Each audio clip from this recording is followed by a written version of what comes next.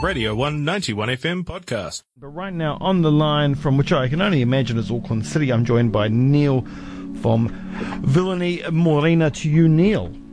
Good morning, how you doing? I'm not too bad, mate, although it is a freezing cold in good old Ōtepoti Dunedin right now, but, you know, finally winter has arrived. Well, we'll pretend that we don't have a South Island winter for at least like another couple of months.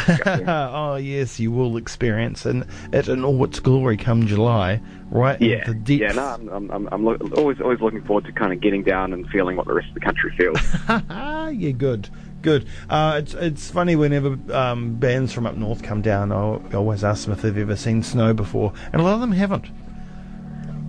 I find that pretty bizarre in New Zealand. You know, it's not that hard. No, that's right.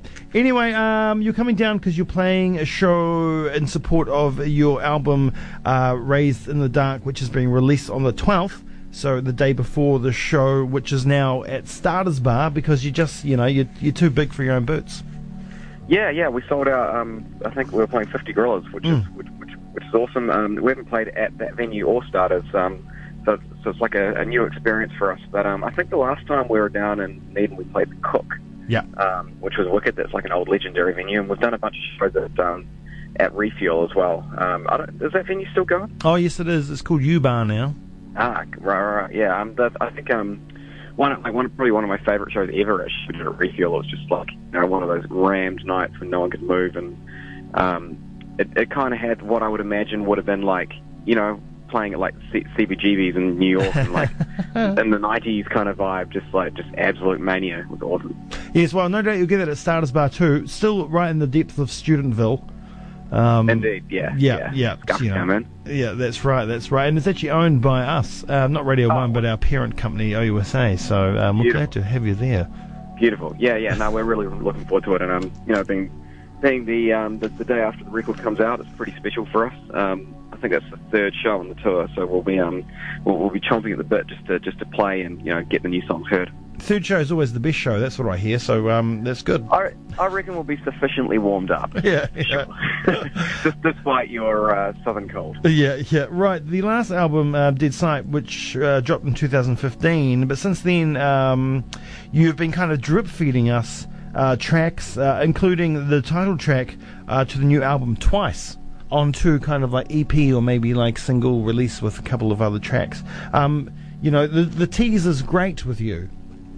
Yeah. It's been kind of a long journey on this one. We started recording like end of 2016. I think it was that December, and we had these great intentions to like have the record out the following year, and it didn't work out that way because we just kept writing new tunes. So that was kind of the way we started releasing stuff was like, well, we've got this music and we're dropping it.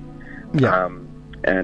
But we kind of wrapped it all up sort of last year and finally got the mixes nailed, and now it's a record, which is awesome. That's great. So you at the beginning of the process, you had a bunch of songs that were going to be on the album, and did you scrap some of them in favour of some new stuff that you had written? I think we kept like the 5 or so that we tracked in that session, and then we kind of set about writing. I think we were kind of like, we need 15 more songs, but we ended up writing like 60 others. So and then you got to go through the process of culling your children and deciding which ones you want to stay alive. So which is always an interesting process, and I'm sure anyone that writes music or anything like that will kind of know it's you get attached to things, and you kind of have to stand back and figure out what's actually good. Yeah, and gone are the days of the B-sides too, which you could have released some of those tracks, I guess, as B-sides, but it's just not a thing anymore. Saying that, we did track like 16 or might have even been 18 songs, so there's a bunch of other material out there which is pretty much good to go. So I won't never say never on that. Yeah, good. You could become those like rare tracks that someone bootlegged somewhere or something like that. In days in the future. Which would be kind of cool, because we all love bootlegs. I mean, the bands don't necessarily love them, but bootlegs I think have always kind of been an important part of music, especially back in the 80s and the 90s. I totally agree. I mean, I used to when I was a kid, I used to buy CD singles to get the B-sides, Yeah. You couldn't hear the stuff anywhere else, right? Like the internet wasn't really where it is now, so you had to go and hunt it out. Oh, I remember all my Super Groove singles. They were great. Yeah. They were amazing. What what a time to be alive. Yeah, and there's an old record shop in Dunedin called Disc Den, which has not changed in a billion years, and you can still find singles in there. Awesome. They still sell them. It's great. Awesome. I'll have to check it out. Right. Like, you released a video in April for the track Dreams, which came out this year. The video, it's a bit of a piss take on the, kind of like classic Duran Duran, George Michael-esque 80s style video. Was that a fun one to make? Yeah, totally. I mean, I'd kind of think of it as like an homage. Obviously, yeah, we had a bit of fun with it, but we pretty much set out trying to do a shot-for-shot version of Club Tropicana by Wham. Yeah. Which is like, I think it was like maybe the second video they ever did. And we were just talking to the director about, ideas and approaches to what we could do, and that idea kind of popped out, and it's an interesting video because you kind of watch it and like George Michael's this weird sex symbol, but knowing what we know about him, like it was, he was obviously going through some stuff, so we thought it was kind of an interesting thing to tackle, and I think we did a reasonably good job. If you can be bothered pulling them both up on YouTube, it gets pretty close, so yeah, we're really happy. No, it was very good. Finally, you mentioned George Michael, but no one ever mentions Andrew. This is true. Yeah. Poor Andrew. We had to think, we were like, okay, so who's going to play the people? And obviously we're a 4-piece, and yeah, they were a 2-piece, so it was kind of interesting trying to pick the roles. But yeah, I think we get away with it. Yeah, no, it's great. It's great. It was good to watch. Actually, I really enjoyed that one. And that song, the good thing about your kind of music is the fact that you can play around with a lot of different sounds, because and that's the way hard rock really is, because you can go really hard, you can go quite thrashy, and you can go quite minimal, like kind of melancholy rock as well. And that track, is worlds apart from a couple of your others, especially especially Raised in the Dark. So I mean, is that the kind of thing you enjoy, and is a great challenge for the band, being able, moving between the different ways that kind of music can move? Yeah, absolutely. I mean, obviously we're a rock band, but I think we want to be able to explore the edges of different genres and what we can be within that. With this record, we were listening to like a lot of Kendrick and stuff like that to kind of explore different ways to approach groove and that sort of thing. And the bands that I grew, like I was saying, buying CD singles, like those are all the Pumpkins records, and that's a band which like could do that thing, and that's I think that's for me anyway, like that's important. I want to hear and be able to show like what an artist can do regardless of the genre they're playing, rather than like sitting inside a box. So the more we can do with that, the better, for sure. Yeah, well, Pumpkins are a classic example of that. I mean, forget even Melancholy and Infinite Sadness, which just went so many different ways. Even on Siamese Dreams, you got Mayonnaise, and then you've got Cherub Rock, right? And they're two polar opposites. I mean, I think at the core you just have great tunes, and I think that's the other, the more songs are right, the more you realise like it's a lot of it's in the presentation, and a great song will work 50 different ways. Yeah, that's right. Sellotape on the face, comfortable? You kind of get used to it. The hard part's pulling it off. That's when all the hair starts coming out. Your eyebrows are pulling out, and all that kind of fun stuff. So, if you commit to it, it's fine. Yeah. All right. The album itself, it drops in just under 2 months. How do you go about writing your material? How do you work that? And then what is the band's, because this will be your third album now. Are you taking more of a front seat when it comes to production work as well?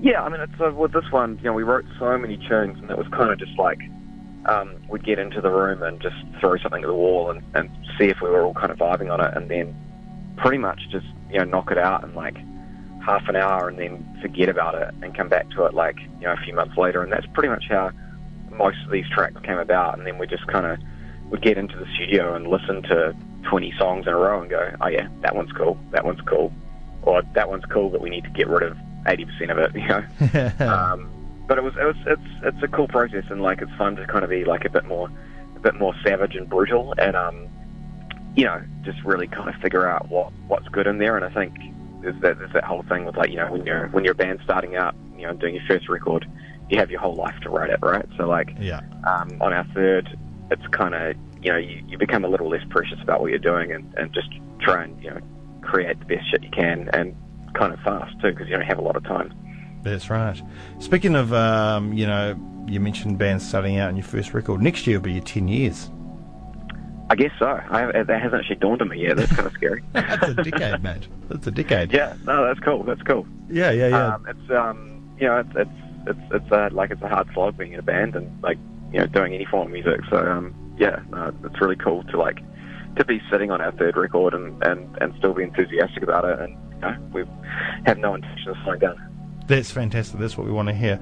Right, and Dunedin's really looking forward to seeing you. I know that you mentioned that show at Refill, but there's a huge amount of fans, and if you look at all the stuff online and all the comments on Facebook and the like, there's a lot of people saying, can't wait to see you in Dunedin, done as this, done as that. So you're looking forward to coming down, and what are we going to see from you lot this time round?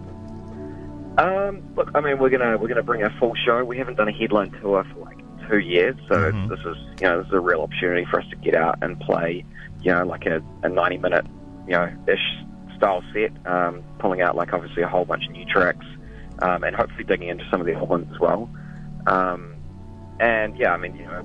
We're bringing a proper production on the road, so we're hoping to put on a really awesome, visceral performance. And I think Dunedin has always shown up and got involved in the show, and we don't want to we're not a shoegaze band. We're not going to stand there and expect you to stare at us for 2 hours. It's an interactive gig, so we want you to come down, get involved, and I think that's what rock music is kind of about. We want you to leave feeling a bit battered and with your ears ringing. It's a night out, and it's a night out to kind of become part of the show with us, not just show up.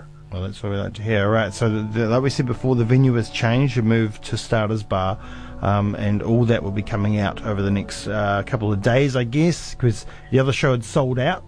Yeah, I think tickets go on sale today or tomorrow. Maybe just keep checking our website. Yeah, fantastic, because at the moment it says currently no tickets available.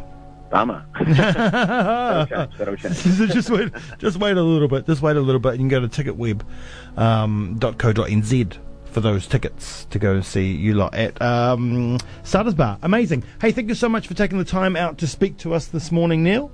Awesome. Thank you. Looking forward to it. Can't wait. Yeah, brilliant. It's been a pleasure having you on. We're going to play the title track off the upcoming album now.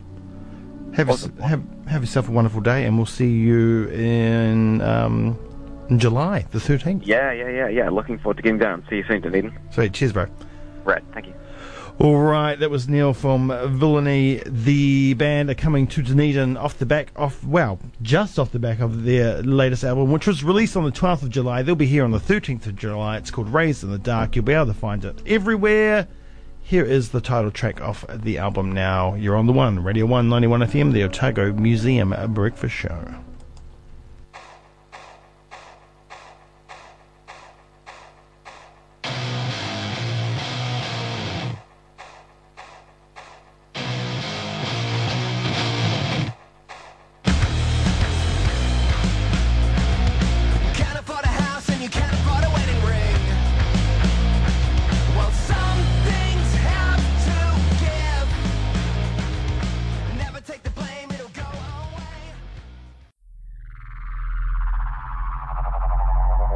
This was a Radio 191 FM podcast. You can find more at r1.co.nz or wherever quality content is found.